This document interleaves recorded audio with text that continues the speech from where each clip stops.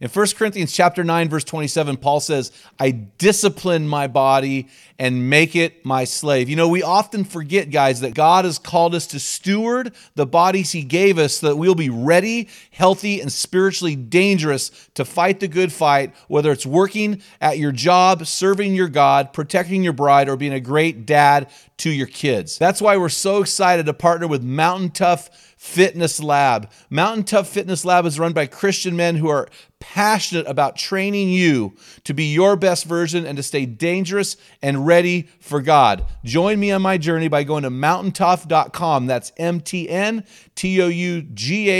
and getting your free 6-week trial when you type in the code ARENA30.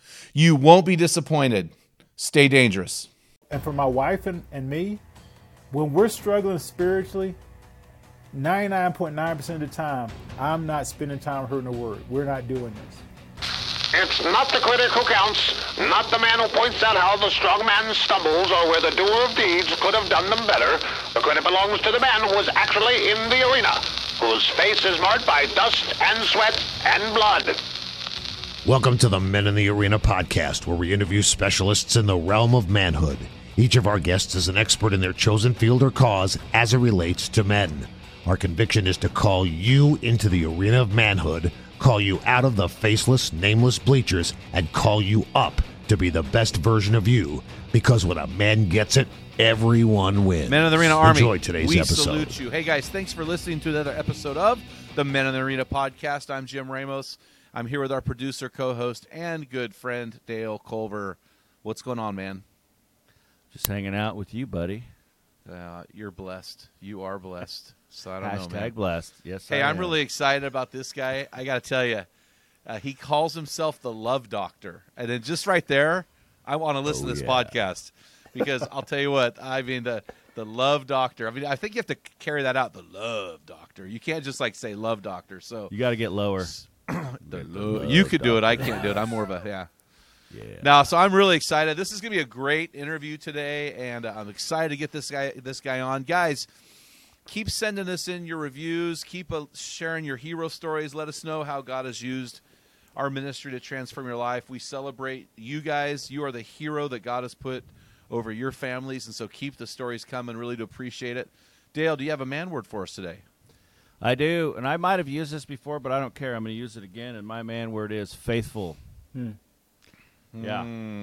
I think in all things, men need to, that is a huge attribute that we need to have, and I think it speaks to our integrity as well, but being faithful, being there on time, being there consistently, doing what you say you're going to do, people can count on you, and, lately, I think there's been a couple times that I've said that I'm going to be somewhere to meet with you, and I'm running around trying to take care of a little 7-year-old, and as I'm getting there like a couple minutes late, I'm like, man, I'm not being faithful. I'm running behind, and this is not like me. Yeah. No, that's So, good, man. Well, I mean, yeah, and I've said this that eats before. me up. Well, and I've said this before. We've been together working for about 18 years now, and I would say my wife and you are the most faithful people I've ever met. So you guys really model that well. And I think in the context of the marriage covenant, guys, man, stay faithful to your wife. I mean, you need to be a guy she can trust.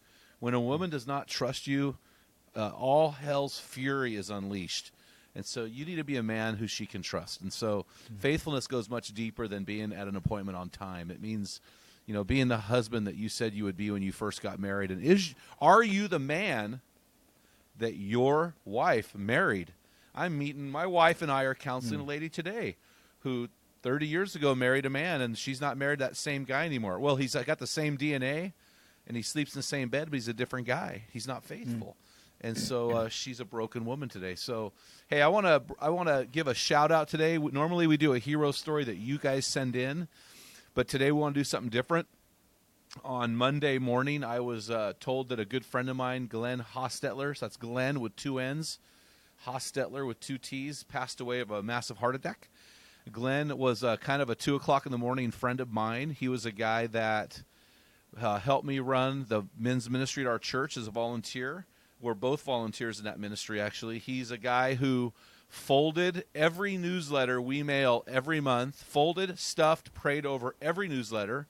He's a guy, was an old school, 65-year-old guy, but he would hand me, once a month, he'd hand me a folded check, folded in 3 places, put it in my pocket, and supported this ministry every month, $100 a month. And he did not have a lot of money, but he did it every month. He did that faithfully, cooked all of our men's breakfasts. He ran a Men in the Arena team, and his team split into several other teams, and he's coached those teams. And actually, one of his team members actually grew to the point of becoming one of our Men in the Arena board members. And so he is a great guy. Glenn had his demons and his way of doing things. And I don't think I've in all the years I knew him that I saw him not wearing bib overalls maybe 2 or 3 times. I mean, the bib overalls. Come on, Glenn. We did a whitewater rafting trip one time, and Glenn was wearing bib overalls. I mean, jumping in the river in bibs. And so he'll ever be remembered for that. And he's just a dear friend. And actually, we were doing a Bible study together on heaven. And we were about 2 months into it, and he was like, man, I don't know about this heaven. I don't have all the details. We got a lot of questions. I just can't wait to be there. And so he beat us to the punch, and he's in heaven right now. And he is a hero to so many of us in so many ways. So I just wanted to say to those out there, thank you, Glenn. And, guys, it's really important to have that 2 a.m. guy you can call. And as different as Glenn and I were, he was a guy, probably one of my top 5 guys I would call at 2 in the morning. So he will be greatly missed. And so I wanted to highlight him today. So I want to brag about our guest today, my new friend, Clarence Schuler, a.k.a. the Love Doctor. Clarence is 67 years old. He's married to his beautiful wife of 35 years, Brenda.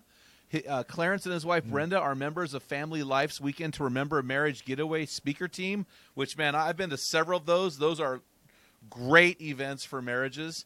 He serves on the Fatherhood Commission Board and was filmed as a marriage expert for one session of Oprah's Love Goals reality show in 2020.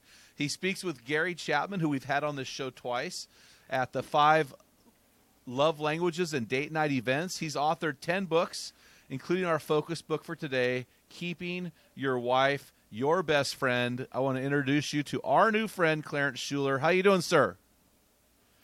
Hey, Jim, thanks so much for having me. And I just want to say, being with you and Dale, I've already been blessed. I don't know what's going to happen the rest of the morning, but I've already been blessed. Because I love meeting crazy people, and both you guys qualify. Oh, man. Well, hey, if you're not a little crazy, you can't get through life without going insane. So That's true. That's true. Well, you are a guy who smiles easily, and I really appreciate that. And really, Clarence, I've written about 11 books, and you put your heart and soul into these things, and thank you. You've put it all out there, and I've read 2 of your books now, and you just put it out there. You're not afraid to tell the blood and guts of your own marriage, and I really do appreciate your vulnerability. This is a book that I think every guy should have in his library, and I don't say that about every book. But I think this is a great book for marriages and guys who really want to keep their wife as their best friend. And so thank you for that. Well, thank you for having me. And it's kind of a fun book. Yeah. I try and share my stuff, but I try to there's humor in it. But it's just kind of where guys live. And I found out that when you're transparent, guys can resonate with that. And I'm not proud of some of the stuff that I did that's in the book, but God has used that to help me grow up, mature, but I'm still in process. Yeah, and it's a 251-page book, or 254 pages, but it's really an easy read. I mean, you tell stories. It's really a book written for men. You can tell in the style of the book it's written for men. And so, hey, I want to put you into what we call our rapid fire round. And what I'm going to do, Clarence, is I just pulled 3 concepts out of your book, and I want to ask you about them. And then I want to dive into your book because there's 2 different sections of your book I want to address that I thought were really important for guys. So here, are you ready for this rapid fire round? I hope so. I'm on Medicare, so I hope so. Anyway, go ahead. Do you have your AARP card? I do. I do. Yeah, I'm proud of it. Oh, man. When I turned 50, I'm not kidding you. The next week I got an AARP thing in the mail. Yeah. And so, too funny. Yeah. Okay, so, I think you're going to be okay with these because you wrote them in your book. So here's the first phrase. Ready? And just explain this the best you can. Big picture. Okay. Big picture. Well, that comes from a basketball term. When I played college basketball in Chicago, I was a shooting guard. So I never saw a shot I didn't like, and I focused on me. And so when I saw orange, I fired. But then I transferred to another school where I was a point guard, and I had to learn how to sit the bench, and because I had to learn how to play the role. It took me about a year. Seeing the big picture as a point guard, you see the whole floor. You see things before they happen. And so it kind of resonates when I'm trying to love to serve my wife or we're having to work through conflict. The big picture is I may hate conflict, but if we work through it correctly, on the other end, we're going to be closer. So that's really important. Or the big picture, because I had a pornography issue and I've been clean for about 30 years now. But here's the deal. The thing that keeps me going from back to pornography was the big picture is that I see the long-term consequence. You know, there's always a short-term temptation. I still have those temptations. But I say no, I have a non-emotional commitment to a very emotional temptation. So that's sort of the big picture, just looking long-term at my actions and the consequences of it. That's what it means. You know, it seems to me, and tell me if this is true or not, it seems to me that men are naturally gifted by God to see the big picture, where the women tend to see the details a lot easier. Do you see that as true, Well, and do you see that as an aspect of leading your family that God has given to guys? You're dead on. Stu Weber wrote a book, Tender Warrior, Yep. and it's all about that. He coined the term provisionary. And so we tend to see out down the road. That's how we lead our wives with the vision God gives us. You're exactly right. They tend to focus on detail right here. We're looking big picture. Yeah, you know, I was looking over here Yes. to the right because I have that book just sitting here about 3 feet from me. And and Yeah. Stu's actually in Oregon, and he lives up here in Boring, Oregon. So, no, I really appreciate that. And that's something that guys need to understand, that we need to see the big picture. And when our wives are freaking out, a lot of times we need to just calm them down and help them to see the big picture. But if we don't see it, we're in trouble. So I appreciate that. Well, and if we don't see it, it's hard for them to follow if we're not leading. Yeah. Yeah. And it's not dictator leadership, it's a servant leadership. So that's important too. I appreciate that. Now, so this next phrase out of your book, I resonated with because my wife is a flight attendant. And so as a flight attendant, I really appreciate this. And I get to fly for free, and so I never know where I'm going to sit. And sometimes, if I'm lucky, I get to sit in 1A, baby, first class. And so the phrase I have out of your book, I want you to explain for the guys. And this is really good, man. This is a word picture. I think a lot of these guys are going to love it. And here's the phrase: first class service. Go. Well, I fly a lot, and I love to fly first class. But I got this from a guy named Bishop Greenup, who was speaking at T.D. Jakes' event. And he simply shared that when he was thinking, God convicted him how to serve his wife first class. She happened to be in the shower when he was thinking about that. So he ran, took a towel, ran and put it in a dryer and had it hot. So as soon as she came out of the shower, he gave it to her, and she put it around herself, and she went, And he went, praise the Lord, and went and jumped in bed, you know. And he said later that night she thanked him as only she could thank him. But he said, you know, that's not his primary motivation. He said, but it's really looking, how can you serve her? And how can you make her feel like she's really first class? Because for most of our wives, they want that security. So I look at things and how Brenda's wired, and I serve her. So treating my wife first class is cleaning up the kitchen, or is making a bed, you know, which I hate making a bed, but I do it for her. So those things make her feel, hey, he cares about me, and that's the whole first class mentality. Oh, that's really good, man. Yeah, I think it was in this section of your book. I stole an idea, I put it in my calendar, and I implemented it 2 days ago. And I'm going to tell you what I did. My wife's birthday is on October 23rd. And so in my calendar, every day, every 23rd of every month, I put Shanna's birthday day. So 2 nights ago, ago, I said, hey, honey, happy birthday day. She goes, huh? I go, it's your birthday day. She goes, my birthday's in October, honey. I said, but your birthday's the 23rd, and today's your birthday day. Happy birthday day. And she looked at me, and she got this twinkle in her eye, and I knew I hit a home run. And so I really appreciate that idea. It's in my calendar right now. And that's the goal of this podcast, is that when guys hear these nuggets of truth, guys, act on them now, because you're going to forget in 5 minutes. Well, that's so great because it's simple and it's doable and it's easy. Yep. But it makes our wives feel like $1 million. And Yeah. it's the little things that make the big difference.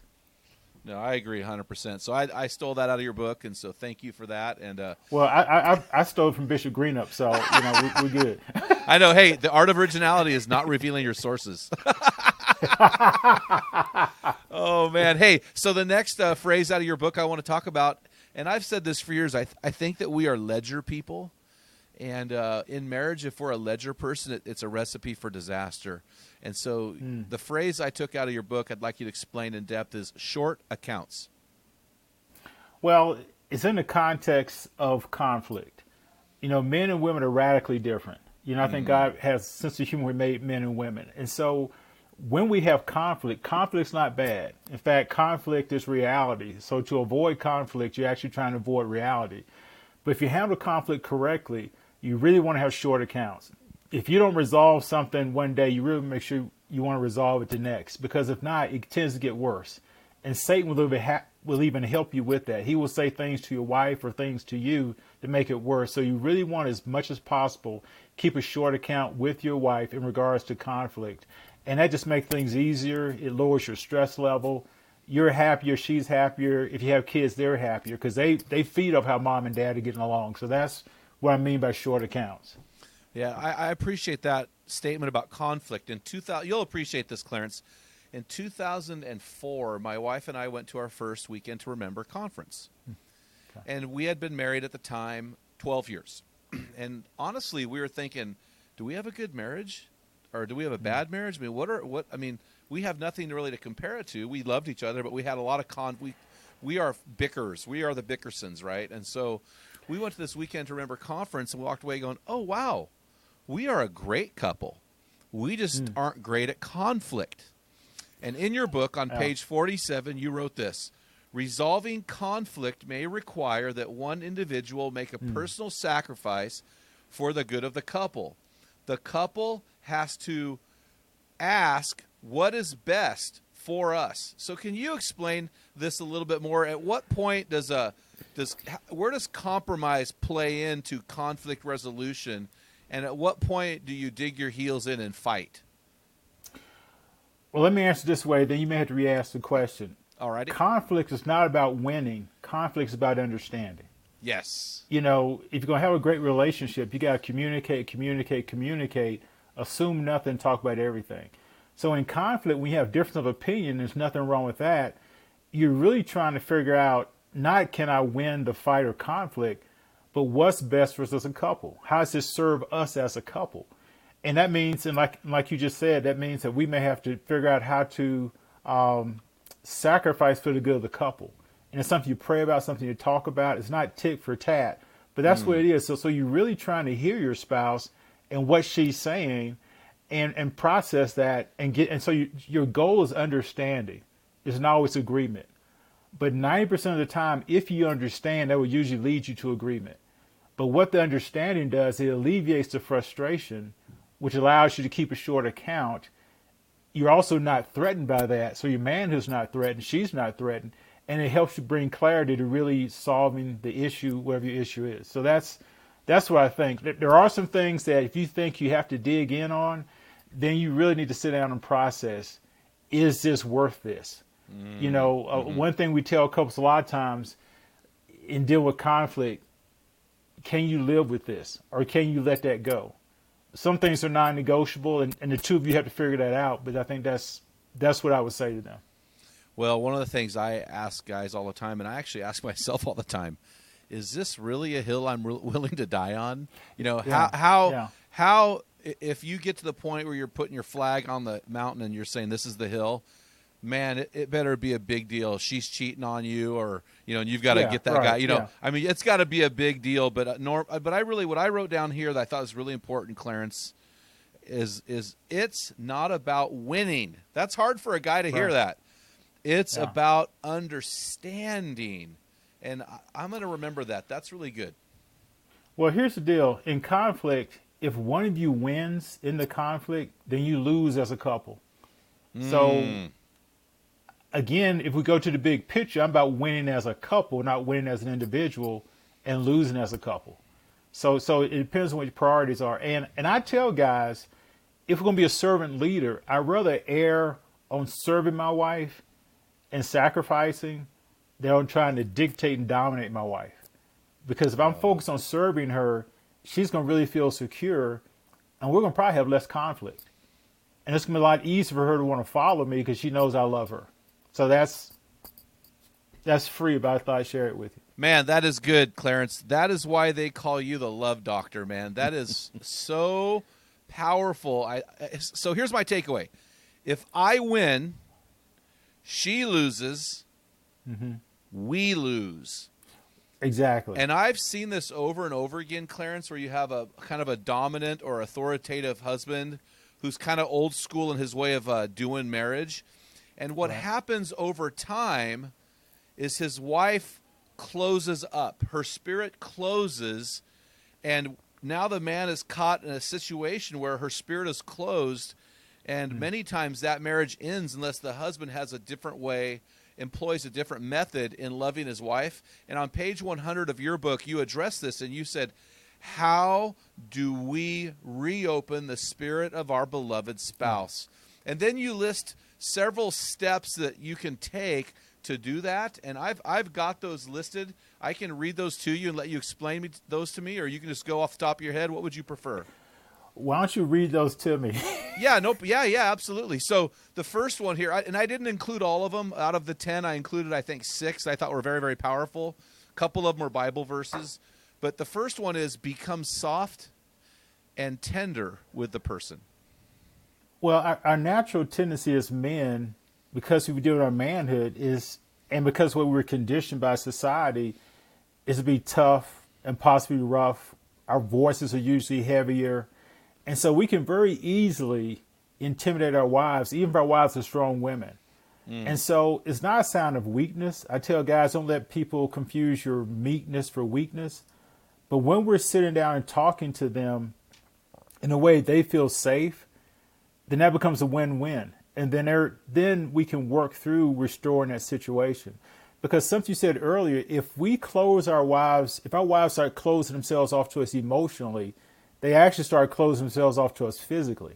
Yes, absolutely. Which really impacts everything else, because for a woman to be really free with us, she has to be free emotionally before she can be free physically. So there's a lot involved in that process. So our job is what I tell people when I do diversity consulting. My job is to create a safe space, a safe place where she can be free to say what she wants to say. And that's important because, again, my goal is not winning, it's understanding. Yeah, no, that's really good. So, Clarence, I don't want to sound too risque here, but in your counseling of other couples, have you discovered that if a couple walks in and one of their issues are her legs are closed, does that usually mean her spirit is also closed? I mean, do you see the sexual relationship and the spirit of that woman in sync with each other? Yeah, they don't separate. You know, the emotion and the physical are connected. The reason they call me the love doctor is because through the grace of God, I help a lot of Christian couples that have affairs restore their marriages. Ooh. I mean, God, with his blueprint, we probably see 95% success. Wow. But, and in this book I read, The Dance of Restoration, the female counselor in there, there's a male and female counselor, she says it's much more risky for a woman to have sex with a man than for a man to have sex with a woman.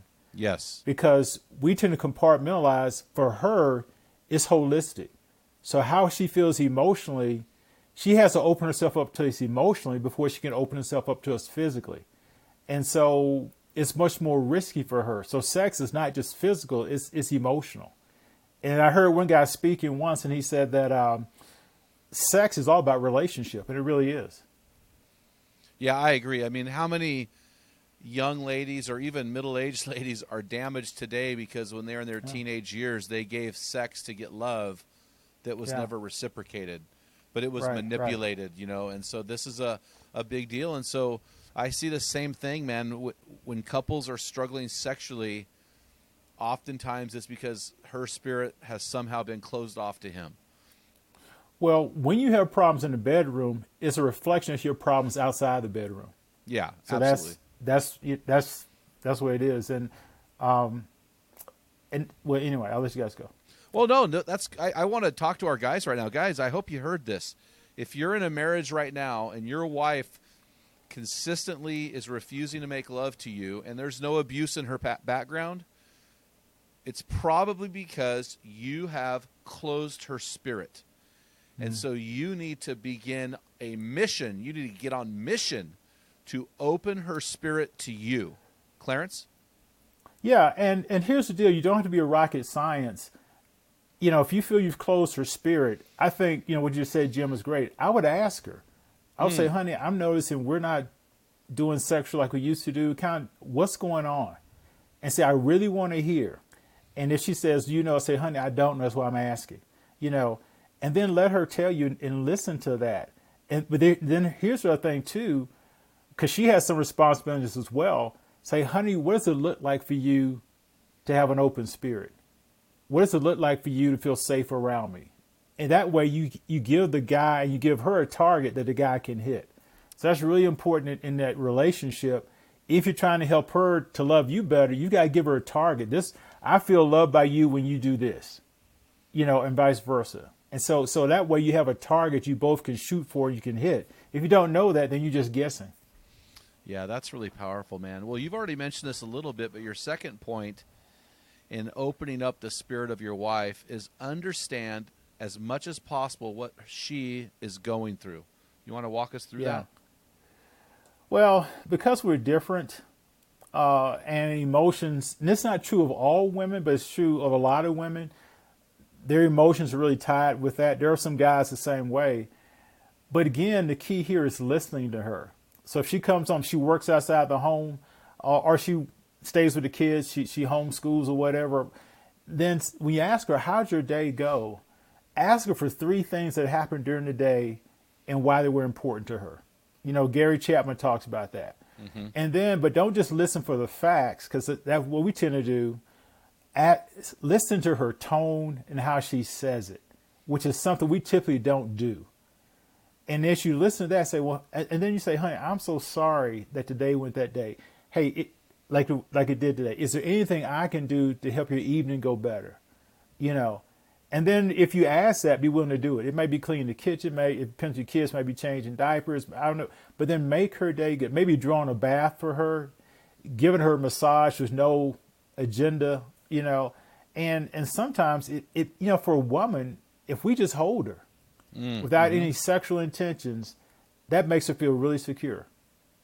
And the more secure our wives are, the more they want to be intimate with us, because they want to give back. And so that's important. So I think that's really important, that we really hear her, and you can even ask clarifying questions. Well, tell me, honey, I heard you said this, and honey, I may be dumb, but why does this make you feel this way? Help me understand what's going on here. And then as they learn to communicate better, you actually teach them how to speak woman 101 to man 101 and stuff like that. So you better communicate, better understand. Does that make sense? Yeah, that does. Emerson Eggerichs in his book Love and Respect talks about learning how to speak pink. Okay. And then she needs to learn how to speak blue. So trying to learn what she's really saying. Well, you said something I thought was powerful, Clarence, and it's not among these points, but I want to make sure that I throw it in there so the guys can take note.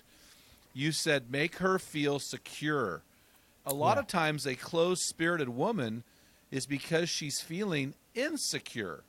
It could be financially. It could be because of the house. My wife was a disaster yesterday. I'm like, what is going on? Well, she came home and we're pulling the carpet, all the carpets pulled up. We're getting ready to do our floors, and we're painting the inside of the house, and it got overwhelming for her. For me, I don't care about that stuff. So that security is so important. And so I want to move. Do you have anything to add there? Well, just one little point. The house is a reflection of who she is. Yes. So when men come to the house, but especially when other women come to the house, the reflection of the house and how well it's kept is a reflection of what kind of woman she is. So you deal with not just the house and the issues, you deal with part of who she is. So, and her thought is, I don't want any other woman to come into this house and see the house like this. I mean, that's why when you having company over for dinner, which I hate to do now because you have to clean the whole house, have people come over for dinner and say, preach it. So anyway, this is my 3 cents on that. Well, you know what? You know what's funny, Clarence? What I tell guys when I speak is, You are the leader of your household, but you are not the leader of your home. She is. Exactly. That's her home, buddy. You're just living there. Yeah. And she sets the temperature.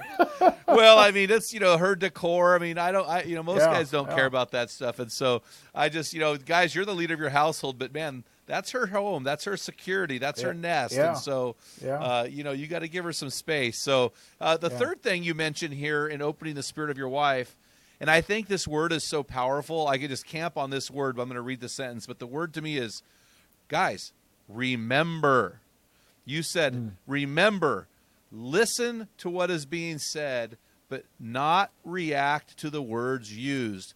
Try to hear the essence of what is said. And we all know this, guys, but we have to remember it's not about winning, it's about understanding. So do you want to unpack this more, Clarence? Well, this is huge for me and Brenda, my marriage, because Brenda, my love language is words of affirmation and encouragement. And so if that's your love language, a lot of times tone is also a part of that. Yeah. So sometimes we unfairly interpret tone as equal to words. Well, my wife, that's the last thing on her list. So sometimes the way she talks to me, I hear the words, but I also hear the tone. And so she can say one thing, but her tone sounds to be contradictory. So we have to really work at that. So she's working at that. I'm working at not being so defensive, but it's a process in our communication. So that's why I'm saying remember tone is really important. Yeah. And so I had to be fair in listening to her and not equate the words to her tone. And at the same time, she's really working hard to make sure the words are consistent. But she's not walking on eggshells. So we both have to work at that in that process. So it's work for both of us to do that. So, but the tone is huge because, and especially females, with us being bigger and stronger, and our tone really says a lot to them in regards to setting a safe place for them to hear and respond to what's going on. So along the same lines as tone, your fourth point is to eliminate hot buttons from our vocabulary. Can you explain that? Well, hot buttons can be like you always or you never, you know, or it could be mother-in-law, father-in-law, it could be, whatever it is in the context. If someone says you always, that's a gross exaggeration. But what it means, if Brenda says you always, it means she's really been wounded in this area and has not been healed. And so that means if she's saying you always, then I have some work I need to do. And say, honey, and then we need to work at this process. And then we need to consistently begin to try and heal her in this area or help her heal herself or vice versa. So hot buttons can be really, it could be you don't have a job. It could be our finances. It could be anything that where you guys have not resolved the issue, or if you haven't resolved the issue, you don't have a plan for resolving the issue. Most wives are willing to work if you have a plan to resolve the issue. And it doesn't mean we as a guy have to come up with a plan. It's something we can do together. So I tell sometimes couples go out for coffee or dinner and just take a notebook or laptop or iPad and make a plan how you want to do this. And then when you do it together, she loves working with you because part of our wives' identity comes from who we are as a man. Now, we're not wired that way, but our wives are. So all that's really important. Yeah, people don't tell you that in the popular media, but that's true. They are wired that way. Absolutely. I thank you for that truth. You said something I want to jump on, because if I don't jump on it, our guys may forget this. This is really important. And when you said this, it's my wife is that gal who will say you always or you never. And I always would respond, always, never, a little immature. But you just said something that really impacted me, because if she uses the words always and never, you said, it means that she's got an area where she's wounded and has never been healed. So I'm listening to that, and I'm hearing that, and I want our guys to hear what is being said here. If she's using words like always and never to you, it's speaking of her brokenness and possibly our failure as a husband. Can you explain? Well, one, we could have wounded her, or her dad or some man in her life could have wounded her. Oh, yeah. And so when we start repeating the same act on the surface like she's experienced someplace else, or maybe it's just us, then she's retreating. You mentioned earlier in the podcast about her emotionally retreating Yeah. which impacts her physical retreating. And so what we need to do, if my wife would ever come and say to me, Clarence, you always do this and that, I would say, honey, because my natural tendency is to make sure I can prove one time I didn't do it, so that way it's not always. But then I'm missing the boat. But then I have to go and say, okay, honey, why are you saying always? I'm not sure that I always, but why? What's behind that? What's going on here? Have I hurt you in this area? And just tell me. I can take it. Just tell me what happened, and then let her do that. And then when she finishes, then I'll begin to say, okay, honey, I'm so sorry that I did that. And then I said, if I'm guilty, then I say, hey, I don't ever want to do that again. But let's process. Hey, I'm giving you permission that when you see me begin to do that, you can just do that and remind me, or say, hey, honey, remember you said to remind you, this is an example of this and that. And so you begin to work at it. But she has a responsibility too to identify it, and then you have a responsibility to own it, and you're working together to heal her. That gives her hope. You're learning your wife better, and you're developing intimacy with each other, which is not so much sexual, but it's a closeness that helps her feel more secure with you. And then eventually she'll stop saying you always or never. And eventually she might say, hey, I used to say you did this all the time, but now I'm so proud of you. Thanks for blah, blah, blah. Because if we don't do that, that's going to lead her toward an affair, or you toward an affair down the road if it doesn't get corrected.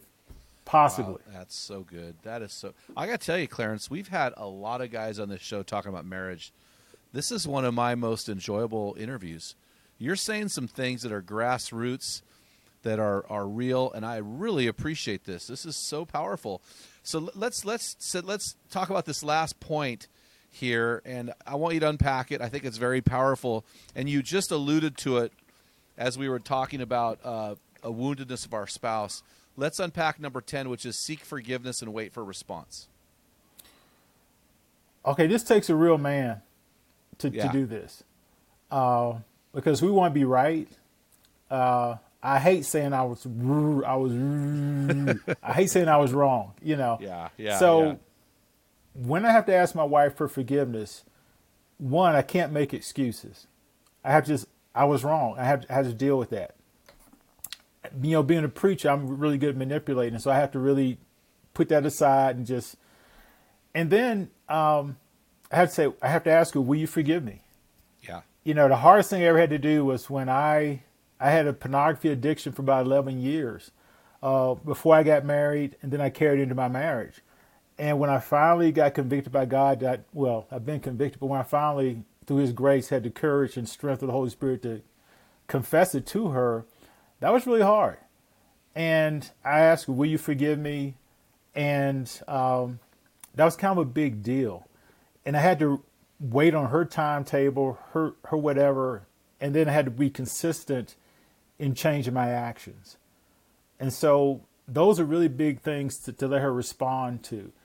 And we can't say it to her, but hopefully she has a godly female friend or our pastor or something will help her to realize that eventually she does need to forgive and not just go unchecked with her emotional deal. But that's really not our control. And sometimes we have to deal with the consequences of our actions, that it may take her a while to work through a pornography issue or something like that she has a process. Hopefully if it's just being late paying bills or something like that, that's a different process. But we need to let her respond without pressuring her. Because if she feels she's not being pressured, then she's more likely to forgive more quickly. Or if we pressure her, trying to get her forgiveness, say hopefully it didn't go 2 or 3 days, but whatever, then she says, oh, you don't really mean it. It's not real true forgiveness. And so that's important. And then I think, as we're talking about forgiveness, because I discovered this later, but Gary Chapman has this book about when sorry is not enough, and he has 5 love languages of apology. And so you need to find out from your spouse, when does she feel you're really sure that you're really genuine about asking for forgiveness? For some it's making restitution. For some it's saying I'm sorry. It's just but wherever it is, and so we have to kind of get to know our wives in that area. So I think those are important. Yeah, my wife's love language is acts of service. So, it's pretty easy with her. She's like, hey, don't tell me, show me. So, yeah. Pretty easy. And I think you hit the nail on the head.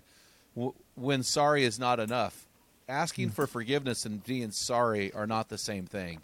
And so, guys, we need to realize saying sorry is not enough. We need to seek forgiveness and then respond accordingly. So I want to move into this last part of your book that I thought was really good because, you can be the love doctor. You can write 10 books.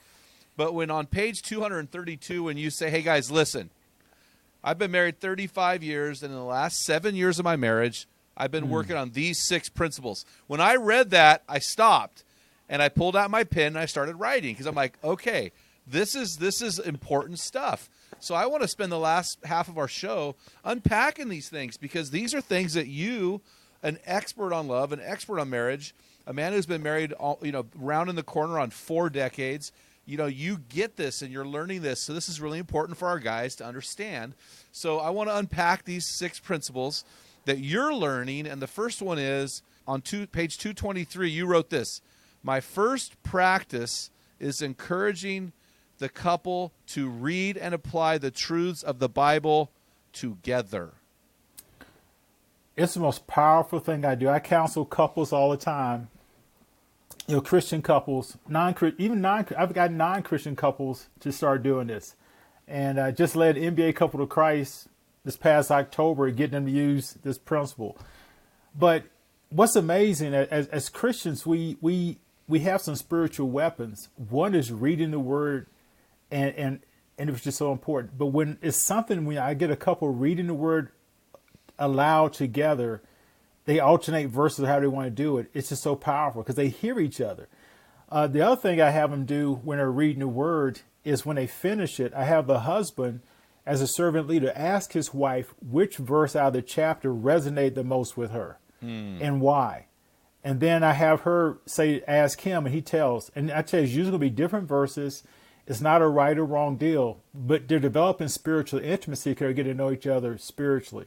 And so it's something powerful about the Word of God when you hear it and when you hear your mate read it and when you hear her explain her relationship with God in context of the Word. Because there's a spiritual element to our marriage, a supernatural part, which is Christ and the Holy Spirit, so in the Word of God. So that's the first thing I do. And for my wife and me, when we're struggling spiritually, 99.9% of the time, I'm not spending time with her in the Word. We're not doing this. Yeah, it's really interesting, Clarence. My background theologically is probably more on the charismatic spectrum.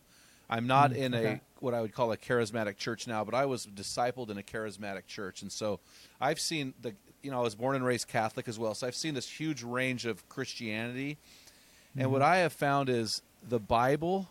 There's something about the Bible that when we implement and dive into the Bible, it is a game changer.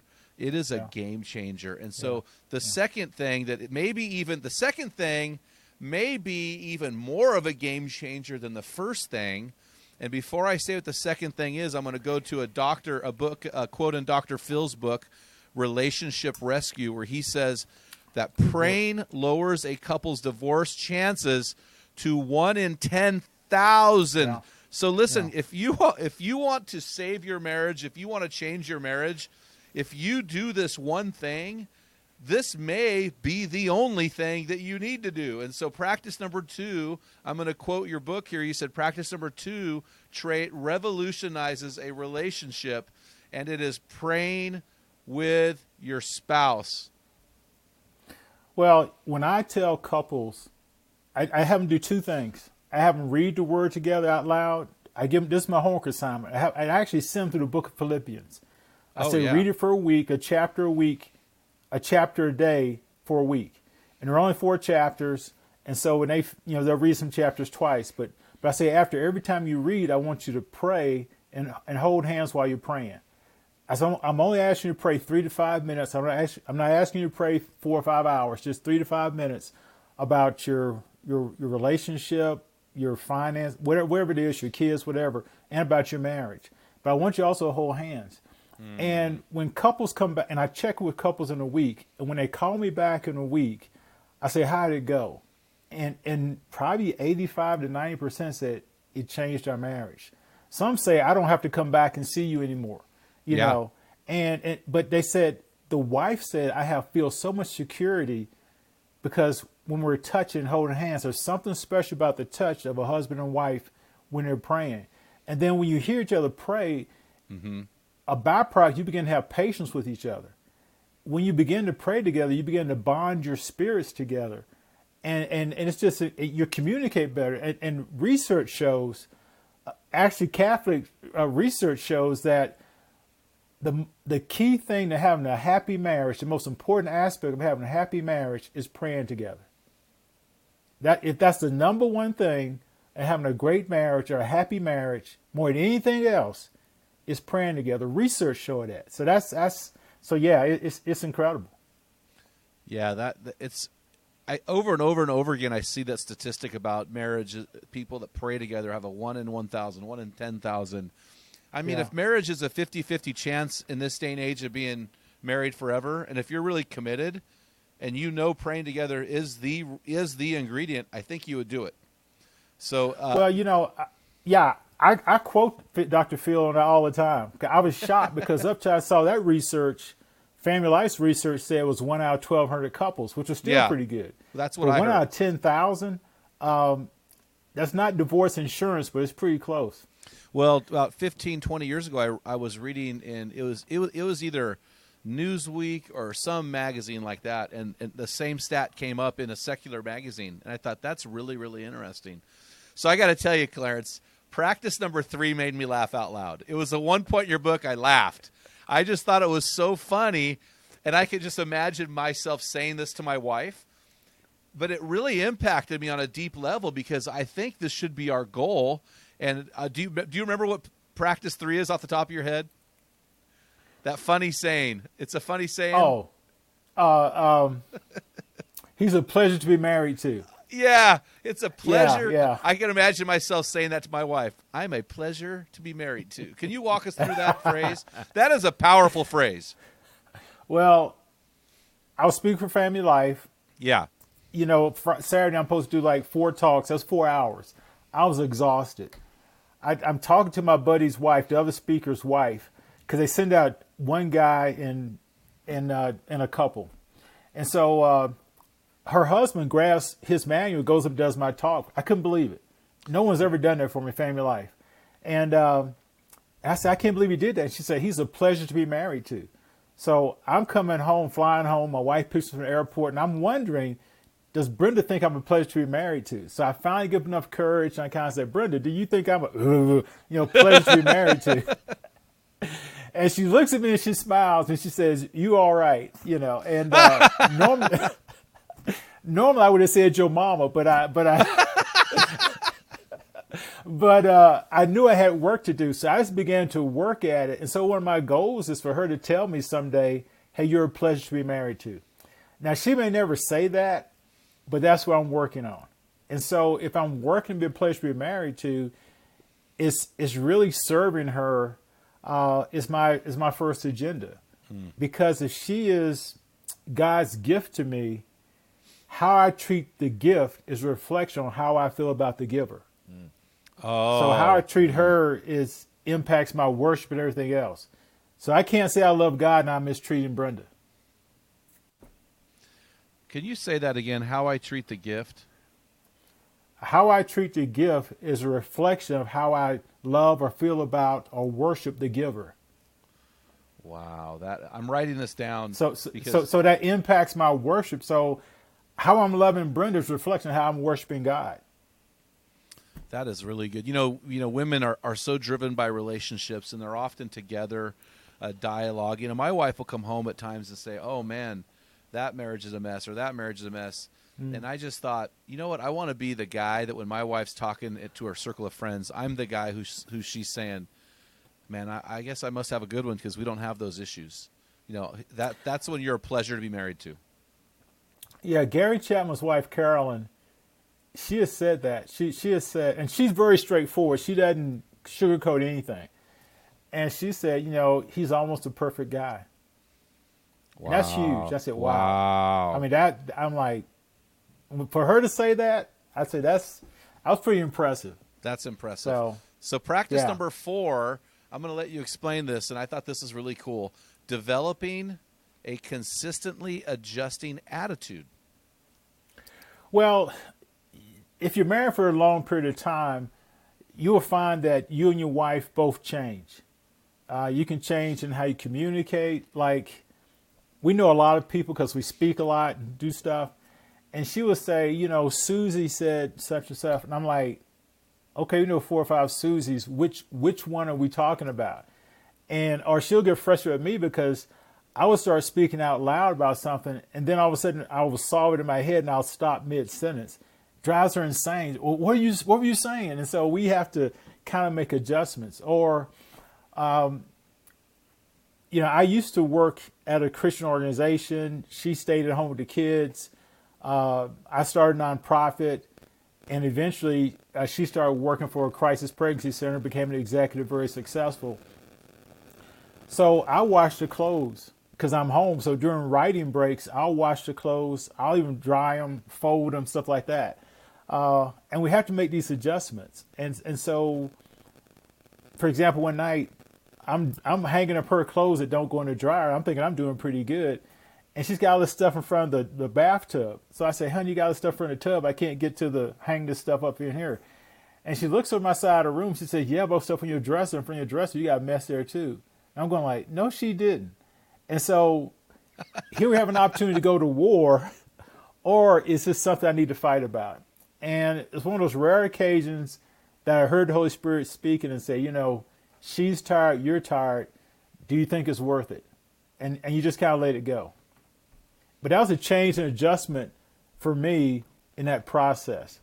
So it's just something we have to work at. So you find yourself changing in little ways, and you just make adjustments to those changes. Well, and speaking of adjustments, practice number 5 goes with adjustments. And you wrote, practice 5 was birthed from developing an attitude adjustment that has been to simply say to myself, when she asks me to do something, especially something I do not want to do, I love my wife. Yeah. Well, you know, I don't know about you guys, but when I finally met my wife, I was in grad school. I was 29. And if I just saw her crossing the campus, I would start singing, Yes, Jesus Loves Me. You know, I was just, so, you know, she'd be late, getting ready to leave to go. It didn't bother me. I would miss ball games, you know, just to be with her or whatever. And, you know, you're crazy about her, right? And then you're married for a while and you get used to her beauty. You get used to having sex with her. You begin to take it for granted. And I wasn't using profanity, but I found myself talking to her in ways I never would have talked to her when we were dating, engaged, or early years of marriage. And God has convicted me about, you know, this is the way you're going to treat the gift I've given you. And I just really, the Holy Spirit just nailed me. And I felt so bad, and it just changed the way I treat her. So when she asked me to do stuff, I'm doing it because I asked God to get married. I asked for this woman. And so I need to be faithful and take care of her no matter how I feel about it. But usually if I do the right things, the emotions change. So anyway, but that's kind of how I do it. So it's really about commitment, which is not based on emotion. It's based on my love for God. Hopefully. Yeah, that's so powerful, man. I appreciate you sharing these things that you're learning. Practice number 6 is the moment we've all been waiting for. On page 240, you said it's simply being sexually sensitive to your wife. So I want you to explain that and unpack that for our guys. I mean, I know what it means. I read the book, but what does that mean to be sexually sensitive? Well, you know, for most guys, you know, one of my friends is a sex therapist, and I don't know how he figured it out. I'm not asking him, but he says, you know, we can be ready to have sex like 0 to 90 seconds. We're ready to go. You know, our wives on average is 0 to 13 minutes. And so it's totally different. But the way God has us wired, those 13 minutes, she really needs us kind words. She needs foreplay. She needs a lot of things to help her get emotionally ready. But how we've been treating her all day is going to impact her. But a lot of times we just want to touch her, kiss her, and have sex and have our orgasm, and we're done. Whereas that's not really fair to her. Yeah. it takes her a long time to get the engine running, but once it's up and running, it's ready to go for a while. I mean, she can have multiple orgasms at one encounter. So that's where communication in our sexual relationship is not like James Bond or Shaft or all this stuff like that. It's not like that. It's a process of learning, and how she's been treated all day impacts her. So it's also bringing pleasure. I think it's our responsibility as a husband to make sure our wife has an orgasm where she's not having to fake it. Remember that orgasm is physical, but it's also relationship oriented. Yes. And so she does not feel like the only time we touch her, she's like a piece of meat. Because sometimes guys just don't want to do the foreplay, they just want to have sex. And so I think it's important, all of the words and caressing and hugging her. For example, the average woman wants to be hugged somewhere between 10 and 12 times a day, in a non-sexual way.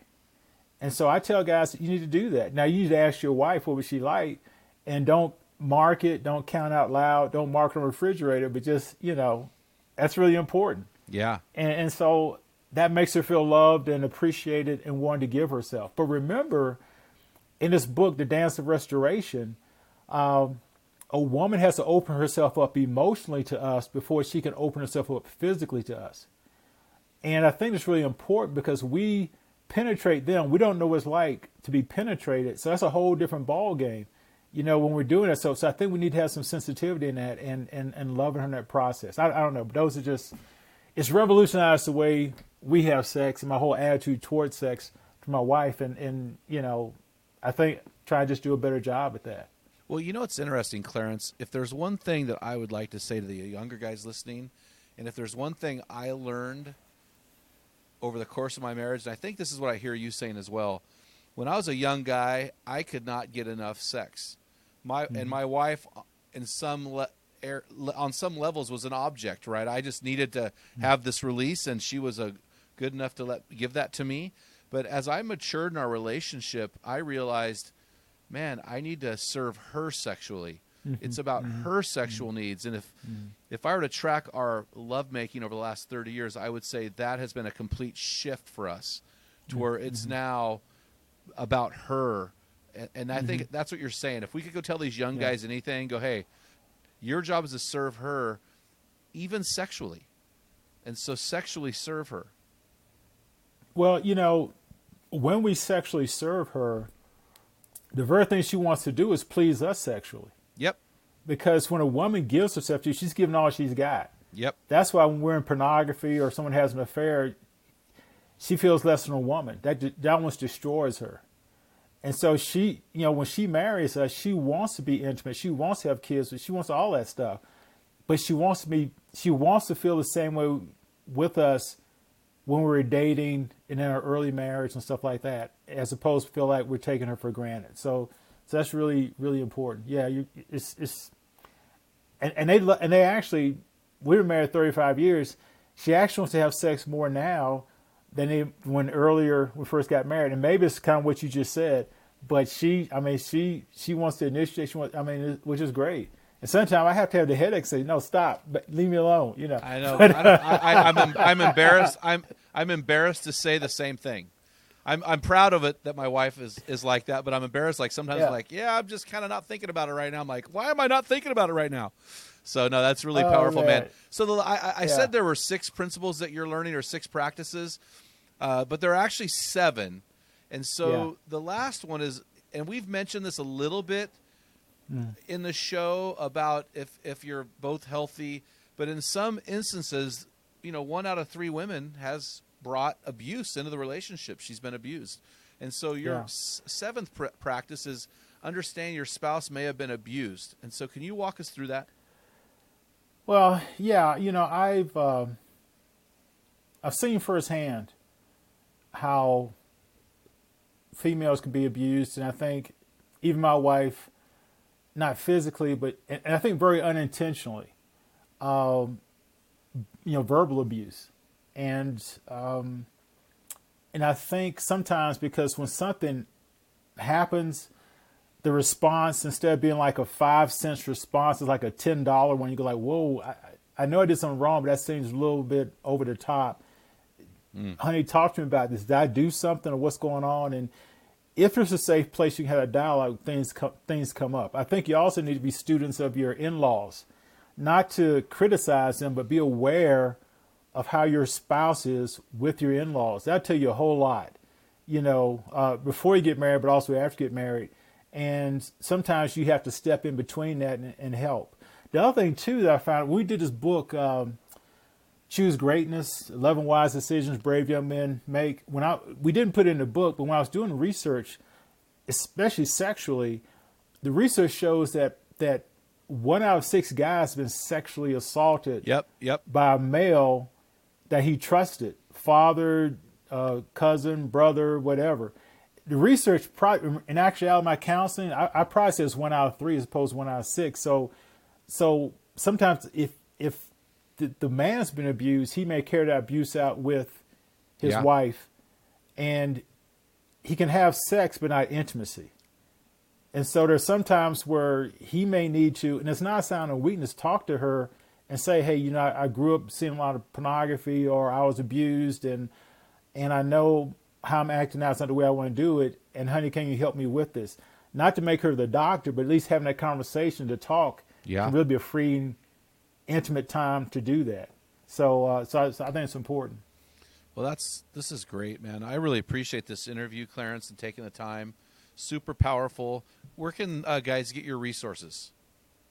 Well, they can go to my website. It's just my name, Clarence, not Clarence, but Clarence Shuler. Last name is Shuler. So ClarenceShuler.com. They can go there, go to my website. If they go to my website, I have a free video series. It's called Common Mistakes Most Couples Make. And they get 13 free videos to help them in their marriage relationship. Or if they're dating, it would help them as well. And I've even had singles go there. So I think it's a really neat free video series they can get. So I would just send them to my website. There's a lot of free videos on conflict, how to work with biblical forgiveness. There's a lot of stuff. There's a lot of stuff on the website. We're actually going to be updating it probably in May or June. So that's where I would send them to get my resources. Yeah, I appreciate it. The book that we're talking about today is Keeping Your Wife Your Best Friend by Dr. Clarence Shuler. It's been a pleasure to have you on. And guys, what are you going to do today in response to what you've learned? And this is going to be real simple. This is your boots on the ground for this week. I want you to ask yourself this question. Are you a pleasure to be married to? But then I want you to ask your wife that same question.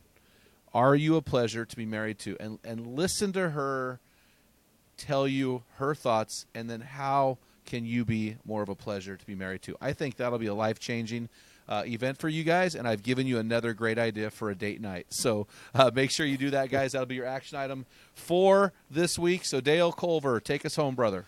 Yeah, guys, we want you to head on over to meninthearena.org and pick up your free book from Jim. And when you're there, leave us a positive review for the podcast. You can just click on the Contact Us link. And if you do that, we'll send you some swag. Until next time, feel the wet sand on the arena floor. Hear the deafening roar of the crowd. Taste the sweetness of victory. Smell the stench of battle. Get in the game. Get dirty. Grind it out. And be a man. You've been listening to the Men in the Arena podcast. If you hunger to be your best version, then join thousands of men from around the world in our Men in the Arena forum on Facebook. This is the best place to have open discussions around the topic of biblical manhood. Make sure to explore our website at meninthearena.org, sign up for the weekly equipping blast, and take advantage of our many free resources designed to help you become your best version of a man. Thank you for listening to this episode of the Men in the Arena podcast. Remember, when a man gets it, everyone wins. What type of dad are you? Guys, in my 35 years of ministry, I've noticed that guys basically fall into 2 categories. And in those categories, there are 4 types of dad, or 4 phases that you pass through as a dad. We just dropped an amazing quiz to help you discover what type of dad you are. Find out what type of father you are and get our custom resources fit to meet the needs and the questions you are asking. Head on over to meninthearena.org. Join 20,000 men from around the world and find out the type of dad you are.